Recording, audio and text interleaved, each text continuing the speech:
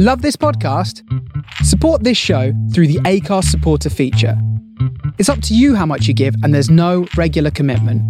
Just hit the link in the show description to support now. Millions of people have lost weight with personalized plans from Noom. Like Evan, who can't stand salads and still lost 50 pounds. Salads generally for most people are the easy button, right? For me, that wasn't an option. I never really was a salad guy. That's just not who I am. But Noom worked for me. Get your personalized plan today at Noom.com. Real Noom user compensated to provide their story. In 4 weeks, the typical Noom user can expect to lose 1 to 2 pounds per week. Individual results may vary.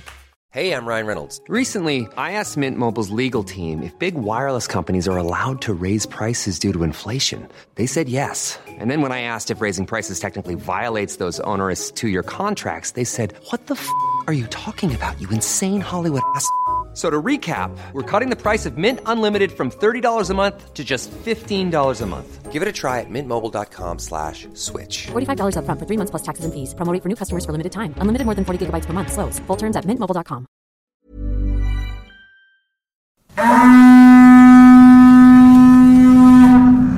And now for our more grateful podcast.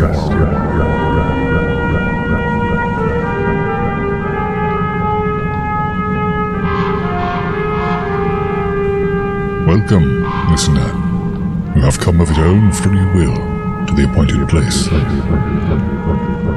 Ross, James, and their companions have ventured beyond this sceptred isle to find the hidden, the wicked, and the truly horrific. The film is over. The review begins. It is time to keep your appointment with the General Witchfinder, Folk in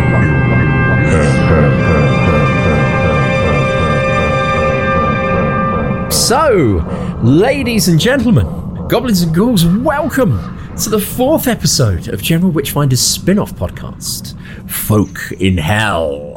I'm James in Bournemouth in southern England. I'm Ross in Dorchester, also in southern England. Today we are joined by no one, because we couldn't get anyone to watch Possum with us, but you're just going to have to... And that's fine, that's all right. It's just you and me, so it's going to be a little bit more intimate well, I just tonight. think it's like old times, probably one person who listens to this may remember that James and I used to have a podcast back in... When did we start it, James? When would that have been? Oh my god. Well, basically... hang on. In my late 20s. Yeah. You'd got back from Australia. Yeah. I was not teaching at that point, or I was about to maybe. So I'm going to say 27. So I'm going to say 2007, 65. I'm going to say 2004, 2005 we started it. Yeah. That feels about right. From between 2004 and roughly 2014, James and I had our own podcast, which we talked about general stuff. I've listened to recently, and they ramble on. They're dreadful. As I often make me laugh. I often say to people, they're dreadful. They're awful. Yeah. However, people used to listen to it. But that's before as we've said before, we were too far ahead of the curve. Like our thing of saying, right, okay, when we used to do them more regularly, we'd say, okay, so what's the news? Oh, that's the Week in Geek. Yeah. And then I noticed a few years later, I was like, the bloody Guardian have had that. Oh. The Guardian for a while called their... I was like, oh, man, we were just so far ahead of that curve. I think... But we had 10 times as many listeners to that as we had to this. People had fewer distractions back then in the heady times of the mid-noughties. Netflix... Not every comedian on the planet had several podcasts. Exactly. Yeah. I mean, there was such, less choice. And I think it was just, kind of novelty, wasn't it, for people to listen in. Anyway, so in many ways, this is a bit of a Creeping with Armstrong flashback. Don't let that put you off. No. For this episode, we watched Possum, not the Dean Everidge story. Hello, Possum. Mother, father, what's afoot? Only Possum black as soot. Mother, father, where to tread? Far from Possum and his head. Here's a bag Now what's inside? Does he seek or does he hide? Can you spy him deep within? Little possum, black as sin. Police are widening their search for missing teenager Michael Browning, who disappeared on his way home from school. Out in the fall, I recall. Your school, wasn't it? There, lad. I had no idea. Did you find him?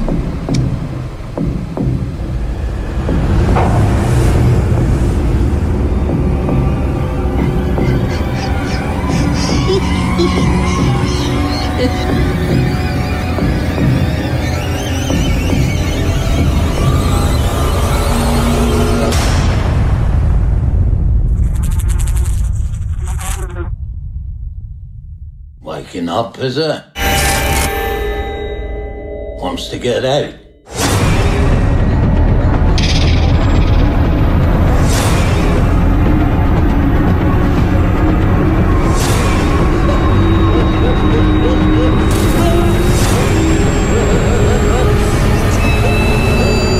Possum is a 2018 British psychological horror film written and directed by Matthew Holness, who is better known for being the brilliant Garth Marenghi from Garth Marenghi's Dark Place. This is his feature film directorial debut, starring Sean Harris and Alan Armstrong, who is, as Ross has noted out here, known for his appearance in the movie Krull, right? It centres on a disgraced children's puppeteer who returns to his childhood home and is forced to confront the abuse and trauma he suffered there. I'm just going to pause here before we continue. Okay. I just say I haven't gone too far into the my research on this because I didn't get any of that line discussion about what this is about. I didn't get that from this film at all. The one line Alan Armstrong says to him, "Oh, I heard about what happened with you. Disgusting, disgraceful. They said it was really traumatic, or something like it was traumatic for everybody watching." Yeah. Or something like that. That is it. We'll come to that. So, I'm just basically to say, I stopped reading any plot synopsis because it was like, well, that's not the film I fucking watched. So interesting. But we will carry on now.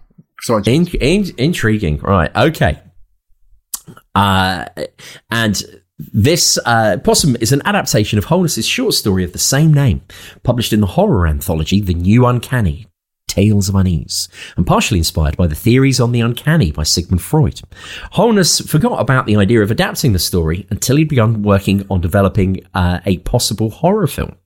As a fan of the horror genre, Holness stated that he much preferred horror films that resonated with the audience and forced them to reflect on the experience afterwards.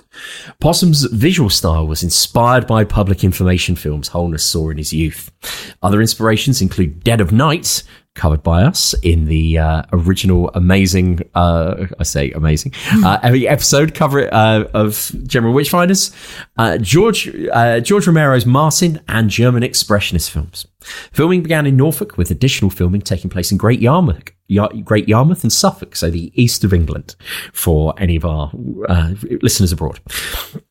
The film's score was composed amazingly, I'm saying, by sound effects and experimental electronic music studio, the legendary Radiophonic Workshop, formerly the BBC Radiophonic Workshop, and featured unreleased material by the studio's original member, Delia Derbyshire, she of Doctor Who theme tune fame. I can't believe Ross has not put that in there. Right? People listen to this. Everyone knows. Right. So this marked their first soundtrack purposely constructed for a feature film. In addition to garnering multiple awards and nominations, it was generally praised by critics for Harris's performance, the film's atmosphere, score, and unsettling imagery, though the story prompted several negative reviews. So, there we have it. So, James, nice. Good summary, mate. Tell nice. me, thank you, thank you, the editors of Wikipedia. Yeah, great. Good job. Yeah. So this is your choice, James. So yes, it was. How were you aware of this film? Right. Well, the reason why I wanted to do this, and I wanted to cover this for a while, is that I'm a massive fan. I really, really like Matthew Holness. If you're, if you haven't seen Garth Marenghi's Dark Place, watch Garth Marenghi's Dark Place. It was brilliant. And for me, one of the funniest things that Channel 4 did for a while, and was made with such an obvious love of not only poor quality TV from the 1980s, but also of horror as a genre, and tying it all back to the Mothership podcast, of one of our first ones, The Rats, and sort of like the work of James Herbert, that like overly gory kind of story. And as is always the best way, with things when you're doing a pastiche, the best and the most effective ones are always done by people who totally understand not only the genre, but what's the mechanics of these things. Mm-hmm. So when I heard that he was doing a horror film, an actual proper horror film, I was really, really intrigued by that. And I read an interview with him, which I thought sounded very, very interesting when he talked about, how he came to be working on this. But as we may have mentioned before, Poole and Bournemouth down here is an absolute cinema cultural wasteland. It's dreadful. There's no real proper art house cinema beyond the one in our actual art centre. And when they show things, it's always at the weirdest times. So this kind of came out in that era, kind of pre-pandemic, and before everything started going, especially independent films, started going onto streaming as a matter of course. So it was really hard to find or really hard to see. So I just had in the back of my mind for ages, I really want to see this film. And then when I saw, again, I think I was on holiday at some point, and I saw that it was that Amazon Prime had acquired it, and it was on Amazon Prime. And I thought, oh my God, that's, given what I know of it, and given that it does have some folk themes to it, and it most definitely does. Yes. We'll be talking about that in a second. I thought, perfect. So I thought I'll keep the powder dry and not watch it until Ross forced me to pick a film. Yeah. And so there we are. I love the way all my friends tell me I force them to do it. All of my projects. Ross forced me to do this. Me to do this, correct. And I will say there's only one thing. I love Garth Marenghi's Dark Place. There's only one thing that to this day irks me, right? Is when you see any kind of anything for it, or if anyone does like a little compilation of clips from it or anything like that, they always show you Richard Ayoade saying, I said to Garth, I think this has got the potential to be the biggest televisual event since Quantum Leap. Right? Now, he's the same age as us, Ross. Yeah. What year did Quantum Leap come out? Oh, I don't know. Like 1989, 1990, wasn't it? Yeah. And this is a sitcom that's all set in the mid-80s. I was like, come on, Richard Ayoade. Yeah. If it was a kid today doing it, I'd go, oh, well, that's all right. You're not to remember that. He's the same age as us, Ayoade. I forgot it was set in the past, yes. And it's the only thing that every time I watch it, I'm like, he should have said something like Airwolf. Yes. Airwolf would have been funnier. But anyway, that's just my slight side eye at Richard Ayoade. I'll let him off. Because the rest of it's so good. But anyway, sorry, I've got that off my chest. We can carry on now. I've started watching Dark Place several times, and I've probably only got about 4 episodes in each time, and then it's only about 8 episodes long. 6 episodes. 6 episodes. I've practically watched it all then, haven't I? Yeah. Have you seen the Scotch Mist? That's one of the later ones. When like they get terrorised by a Scottish mist, which features bagpipe players and things like that. Fog-esque, is it? Yeah. You got it. Oh, we've got to finish the fog. I can't believe I read like 95% of the fog, and then we decided not to cover it. Oh lordy! And I also we will get on to Possum in a minute, people. Don't worry. I also found The School, which I think James Herbert uses because it's. He mentions Andover, which is where my partner Kirsty is from.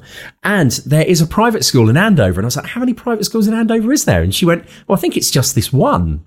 I was like, oh my God, this has got to be the place. This has got to be the place. So we had all sorts of information ready to go on it. When we read the Rats, I was a little bit surprised how much John and James hated it, but when they should have been. And when they talked through it and made me realise how inappropriate it was, I was like, yeah, you're right. However, reading The Fog, I've got to say, I had to put that down at one point and say, wow, how on earth did this ever get printed? There was some actually, I've got quite a dirty, weird imagination, and some of the stuff in The Fog, it was like, where did this come from, man? Anyway, that's The Fog, and one day we might end up doing The Fog. But Possum. Okay. Yes. I thought it started off looking amazing. Yes. I just love the look of it. I love that 70s, early 80s. Yep. Feel of it. The titles are brilliant, and it made me want to go away and make some titles like that. It looked very much like, is it Scarfolk?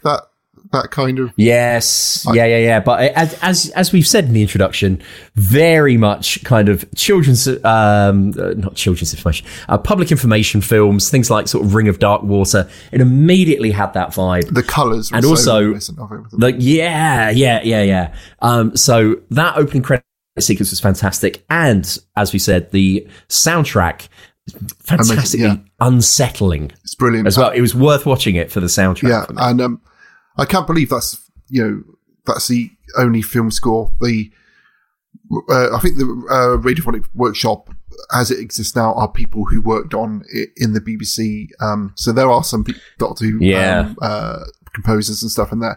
But it's amazing. It sounds really good, and I'm really excited to find out that it was released on like a special edition vinyl. So I'm gonna get that. Now, come on, Halloween's coming up, Ross. That could be one for the Cleaver family. The Halloween party, yep. Vibes, yeah. But I've got to say that I found it. It's always hard to sort of criticize them. I find it hard to criticize them because I know it would be it's really hard to make a film. It's really hard to do anything. But I just felt it just a little bit, amateurish in its just the way it was trying to put so I felt like it was the whole idea of that there's something in someone's past and they're haunted by it, and they're constantly trying to get away from it. That just felt very amateurish. I felt like the at the beginning it was quite effective because I should say I don't think we're going to go for this blow by blow like we normally do. Because the film is the plot is very very thin. It's very okay. Well, what I would say is it's very light on dialogue. Yeah. If you think about it, Ross was saying before we started recording here, he was like, "Oh, I didn't even realize that bit happened." Yeah, or what have you. And I was like, "Well, it was kind of like one line of dialogue." And I would say the dialogue was so hard to understand. I had subtitles on. Okay. And I hate putting subtitles on because I always read it faster than they say it. Yeah. I found, I don't know if it was the accents and also they did a thing, and it made me think a bit of like David Lynch, where there's a mixture of lines which mean something potentially about the plot, but other lines which are just like red herrings or just like things for like a mood. I like that. Yeah. I thought that was good. But essentially, starts off with a guy on a train, doesn't it? Mm-hmm. Paedophilic sort of feelings. Vibe. Yeah. Well, Guy, there is, and I know we said we're not going to go through this blow by blow, but this was an actual extraordinary moment in General Witchfinder's history, which I very much doubt will ever replicate. I've written one of the teenagers in inverted commas who he's looking at on the train. That's Rowan Gotobed. I taught him. Really? Yes. Wow. Okay. I spotted him straight away. He's the guy in front. If you watch it again, he's the guy with the curly hair in front. Okay. He is. I should point him out and I should big him up because he's a top lad. I say young Rowan Gotobed. He's in his mid-20s now, but he was the young Sirius Black. Okay. In the Harry Potter movies. That was his big thing. And, it was really funny because in true schoolboy way, all his contemporaries used to give him loads of shit about it. Yeah. And we're like, are you in Hufflepuff now? And things like that. But then when they got into sixth form, they're like, "Oh, you see, he's brought himself a brand new car with all the money that he's made." I was like, "You go, Rowan. Well done, mate." So they all stopped there when they realised how much money he's made out of showbiz already. Yeah. But yeah, so he's a proper actor. And the other thing that people in this country might remember him for, he was in the Soft Mints ad where he went, "Dad, I've got something to tell you." I like soft mints. And his dad, it was very kind of Mighty Boosh-esque. Right. His dad turned around and went, no! And he's got a head that's like an extra strong mint. Right. Let me see if I can find it. I take your word for it. There is a gap in British culture when I went away. This was very recently, Ross. Oh, I don't watch television with adverts. I'm a TV snob. I only stream stuff. Right, okay. No. There he is. Dad? Yes, sir? I know we've always been an extra strong mint family, but... Yes, we are. Proper mints for proper people.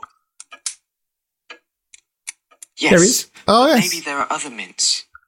I recognise him. Oh. Dad, I like soft mints. And they like me backing away strong mints never could. Yeah, very Boucher-esque. Yeah, right. That ad, people. So that's my man. That's Rowan. He's a super nice lad, and he's that. And so it was really weird because as I was watching it, as Ross says, it starts off with Sam Harris, who we'll talk about more here in a second, who plays the character of Philip. And he's sat, as Ross says, a very strong pedo vibe to him, sat on the train, and he's watching one of we see that there's a group of teenage boys. And as someone that has to teach teenage boys a lot, my ear is always sharpened for, is that accurate or not? And one of the first things I thought is, well, it's not that accurate because none of them have got mobile phones. Or none of it. But then I suddenly realised this film is purposefully, you don't quite know when it's set. Exactly, yeah. Like both the police car that you see is, doesn't seem to come from any, it's very generic. Yeah. The train that he arrives on is one of the old slam door trains that they don't have anymore and things like that. So I thought, okay, maybe this is supposed to be sort of like the late 80s or, the 80s or something like that. So I thought, but that's not bad. That's kind of and then as they get up and walk past, I thought, that's Rowan. I know him. I actually taught him. So there you go. That's my big thing that I had to. I was like, I've got to talk about this. I actually know someone in one of the films we've covered. I doubt that's ever going to happen again. No. Well, who knows? You never know. A lot can happen in the next 3 years. Like a chatbot may be your new best friend. But what won't change? Needing health insurance. United Healthcare Tri-Term Medical Plans are available for these changing times. Underwritten by Golden Rule Insurance Company, they offer budget-friendly, flexible coverage for people who are in between jobs or missed open enrollment. The plans last nearly 3 years in some states, with access to a nationwide network of doctors and hospitals. So for whatever tomorrow brings, United Healthcare Tri-Term Medical Plans may be for you. Learn more at uh1.com. When you're ready to pop the question, the last thing you want to do is second-guess the ring. At BlueNile.com, you can design a one-of-a-kind ring with the ease and convenience of shopping online. Choose your diamond and setting. When you find the one, you'll get it delivered right to your door. Go to BlueNile.com and use promo code LISTEN to get $50 off your purchase of $500 or more. That's code LISTEN at BlueNile.com for $50 off your purchase. BlueNile.com, code LISTEN. Many of us have those stubborn pounds that seem impossible to lose, no matter how good we eat or how hard we work out. My solution is PlushCare. PlushCare is a leading telehealth provider with doctors who are there for you day and night to partner with you in your weight loss journey. They can prescribe FDA-approved weight loss medications like Wegovy and Zepbound for those who qualify. Plus, they accept most insurance plans. To get started, visit plushcare.com/weightloss. That's plushcare.com/weightloss. Millions of people have lost weight with personalized plans from Noom. Like Evan, who can't stand salads and still lost 50 pounds.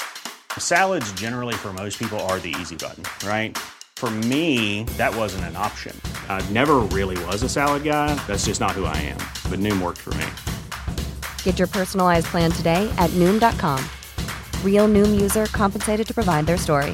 In 4 weeks, the typical Noom user can expect to lose 1 to 2 pounds per week. Individual results may vary. So he approaches that boy, and then later on through the film, there's TV reports that a boy is gone missing. Missing. Yeah. And you're kind of like, well, has he got something to do with it or not? Yes. This guy is also carrying around a very nice leather holder, which I was coveting. Okay, nice. Yeah.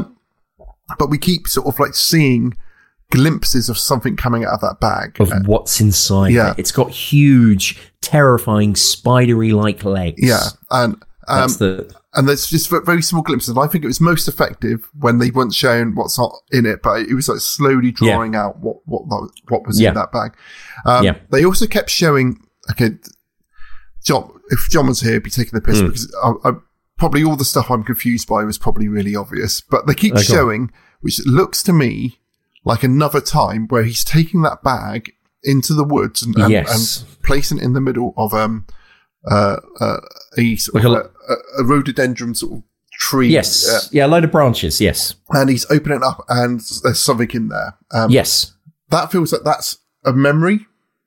Yes. Okay. Right. Now, this is, and I think this will be this will make up the bulk of the episode. Yeah. I know I always bang on, and I'm sorry to both of our listeners, that I'm always banging on about the lighthouse and how much I love the lighthouse. But in many ways, to me, it felt like a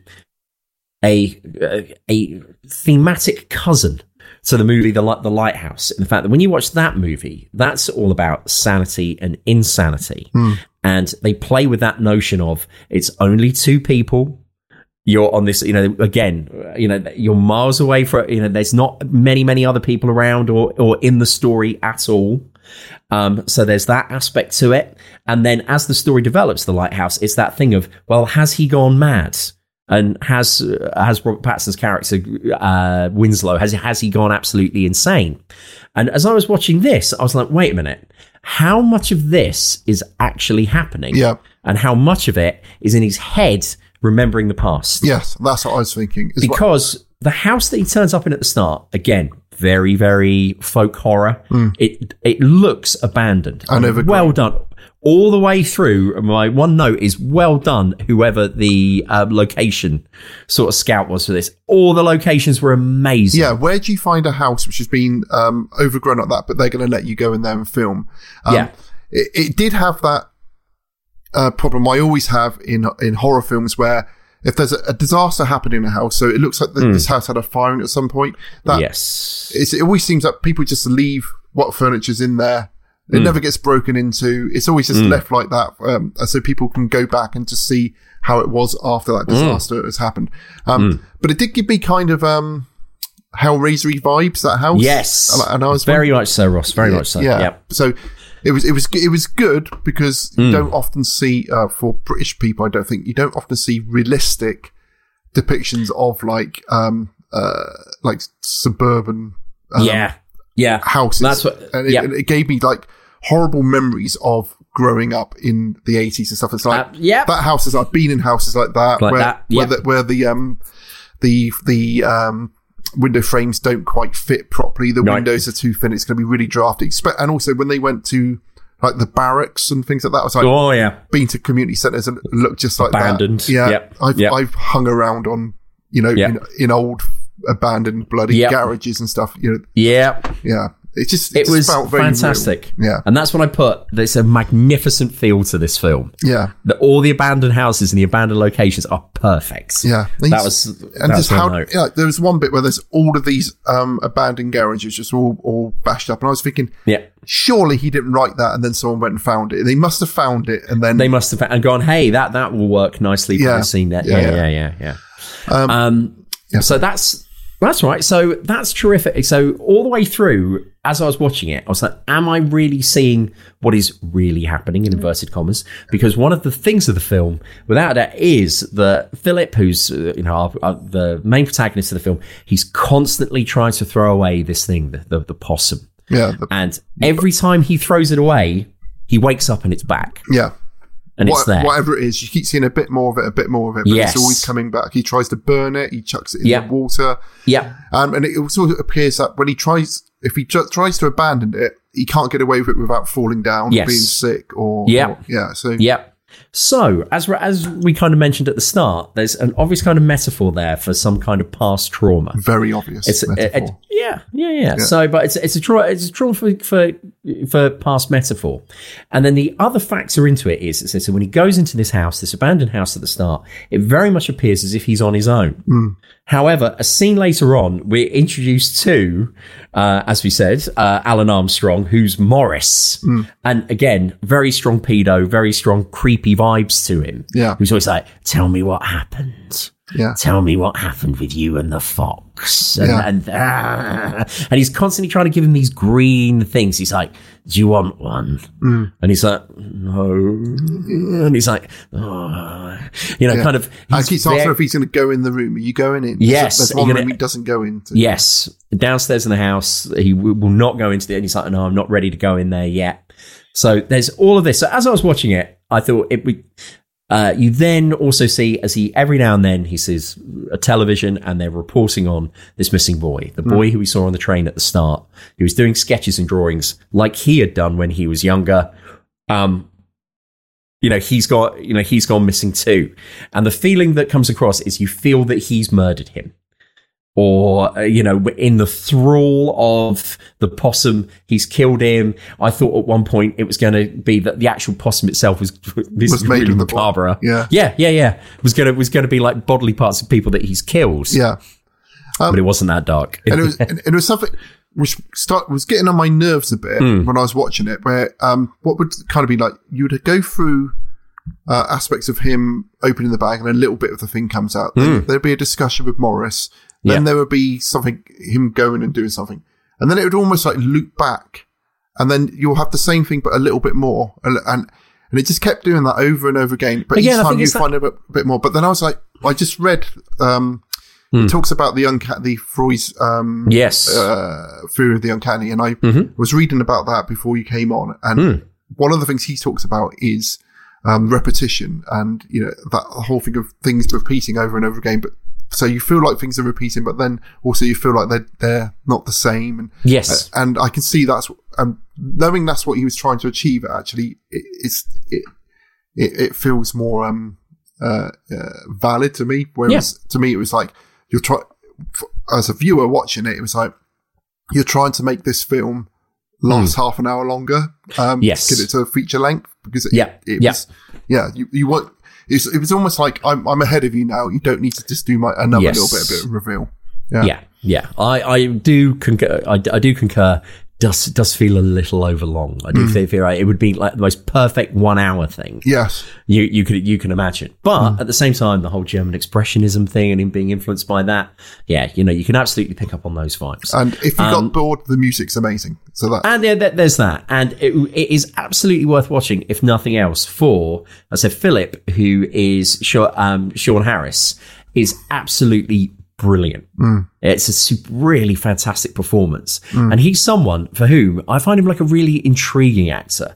In that, he always looks like he's on the edges of madness the whole time. Yes, and he's someone he was like really underused as the bad guy in one of the Mission Impossible movies he was in. But then rather than kind of like your traditional, okay, go and be in blockbusters and go kind of, he's done some other really interesting things. He was King Arthur in The Green Knight. Oh, yes. Yeah. Right. And I really loved I'm one of the few people that I really loved The Green Knight. I was down with that 100. And I thought his King Arthur was like the older, kind of like world-weary King Arthur was fantastic. And then when I saw him in this, I thought, oh man, he's so good. And he really does walk that fine line between, first of all, you think he's a bit creepy, a bit pedo, but then also as well, like I said, like the scene, as Ross mentions, when he tries to get away from the possum and he collapses, like how he does like the collapse and then, waking up from the collapse. I thought he was great. Yeah, watching that, I was thinking, some actors have to do some rolling around in the mud,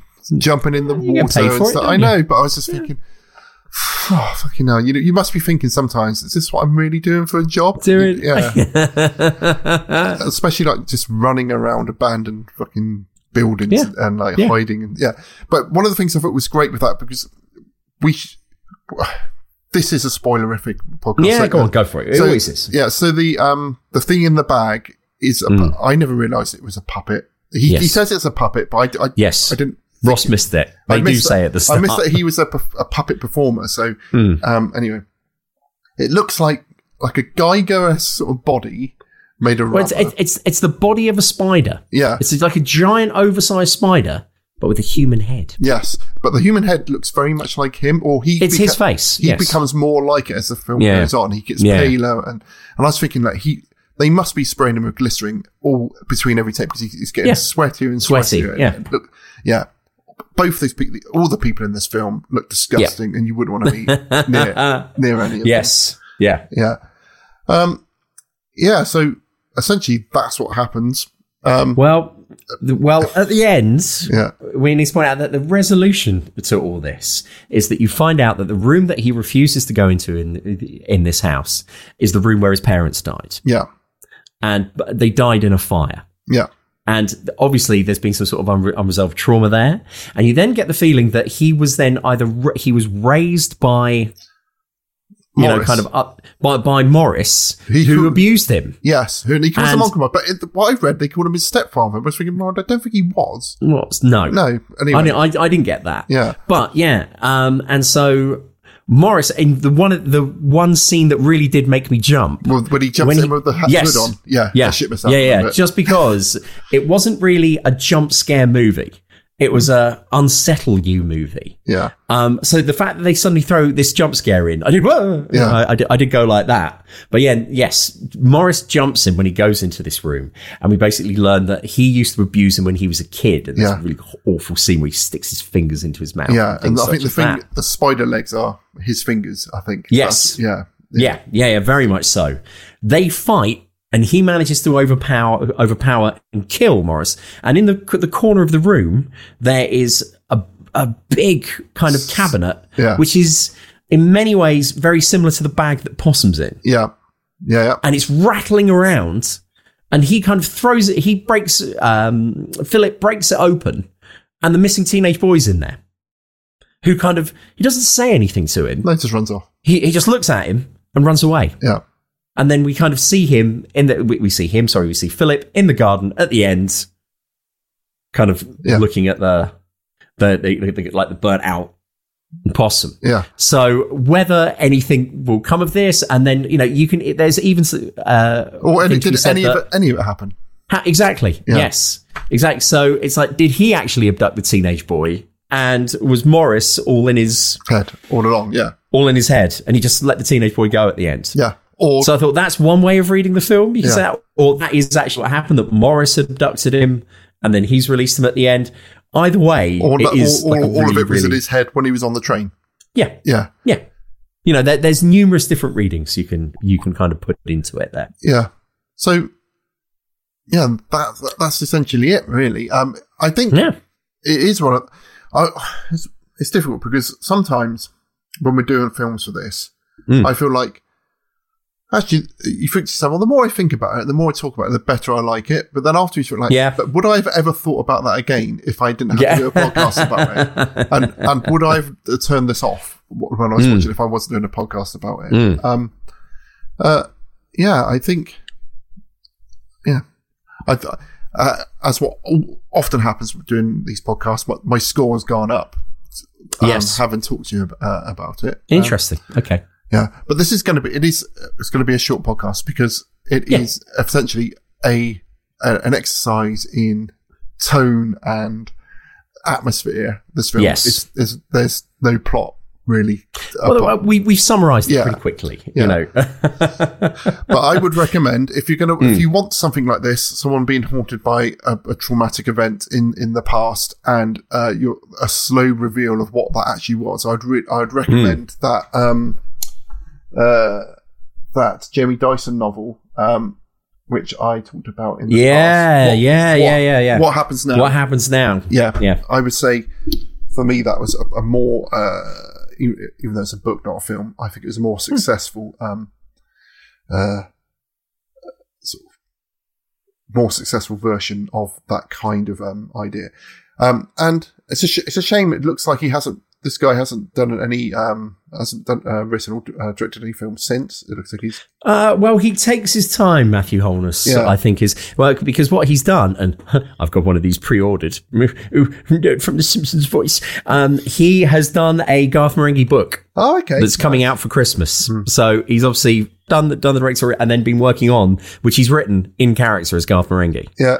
And they did he tweeted a thing saying, if you get it from Forbidden Planet, I'm signing them all. Oh, nice. So I've got a signed one of those coming from Forbidden Planet. So I think that's what he's working on next at the moment. And I think he just kind of really takes his time and chooses his projects wisely. He interestingly plays the dead father in the thing Mitchell and Webb did after Peep Show. Yes, that's right. Yeah, which is quite it's quite a dark thing. And where both those, everyone has different memories of what that character is like. And I think David Mitchell's character's memory of him is actually quite horrific. And and what is that program called?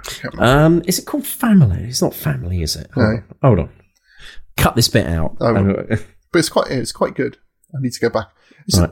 Do you find, James? I will go and watch a few episodes of something, and then something will happen. I'll completely forget that I was watching it and enjoying it, and then so I forgot that I was watching that series and never went back to it.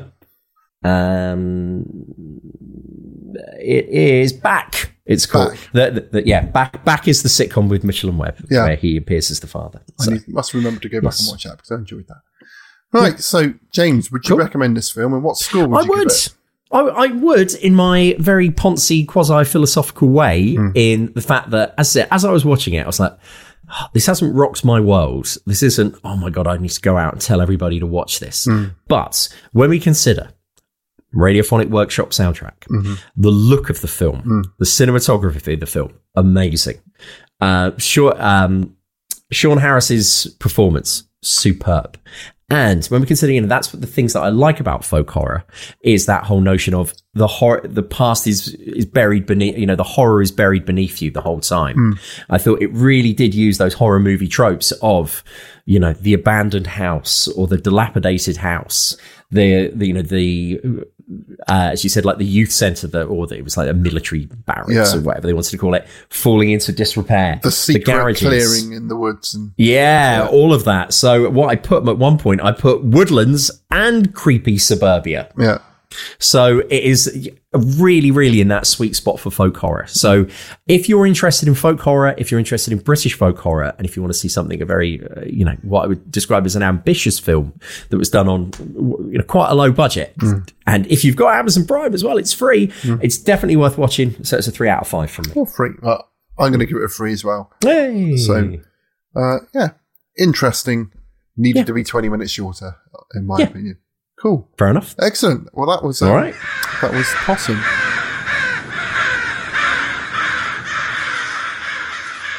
So it's my turn to choose our next folk in hell.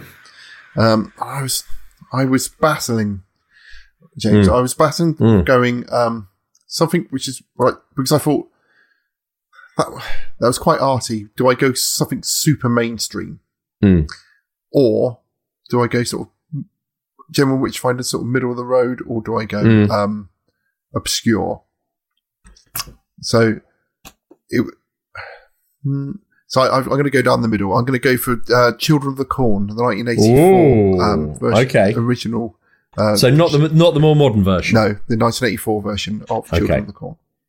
Right. I was going to go Witches of Eastwick. Oh wow, that's not really a horror film. No, but it's in the list of folk horror films from that documentary. Witches of Eastwick was? Yeah, it was. Oh, yeah. Anyway. Cool. Anyway, so until next time. All right. Yeah. Thank you very much for listening to Folk in Hell. Hopefully, we'll be back with the regular podcast soon. But in the meantime, I hope you enjoyed this, and happy day. Thanks for listening. Stay safe, everyone. Farewell.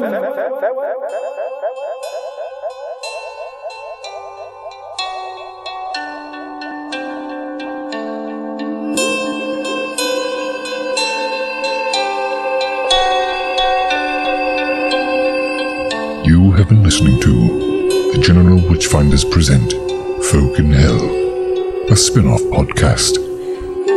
Find more episodes of this and the main show wherever you get your podcasts.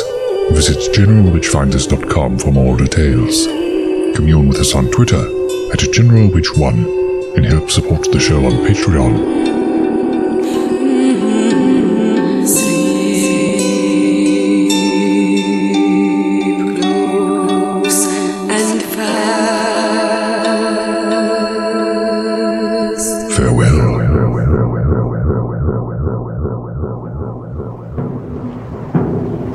Oh my God! Christ! No, dear God! No, Christ!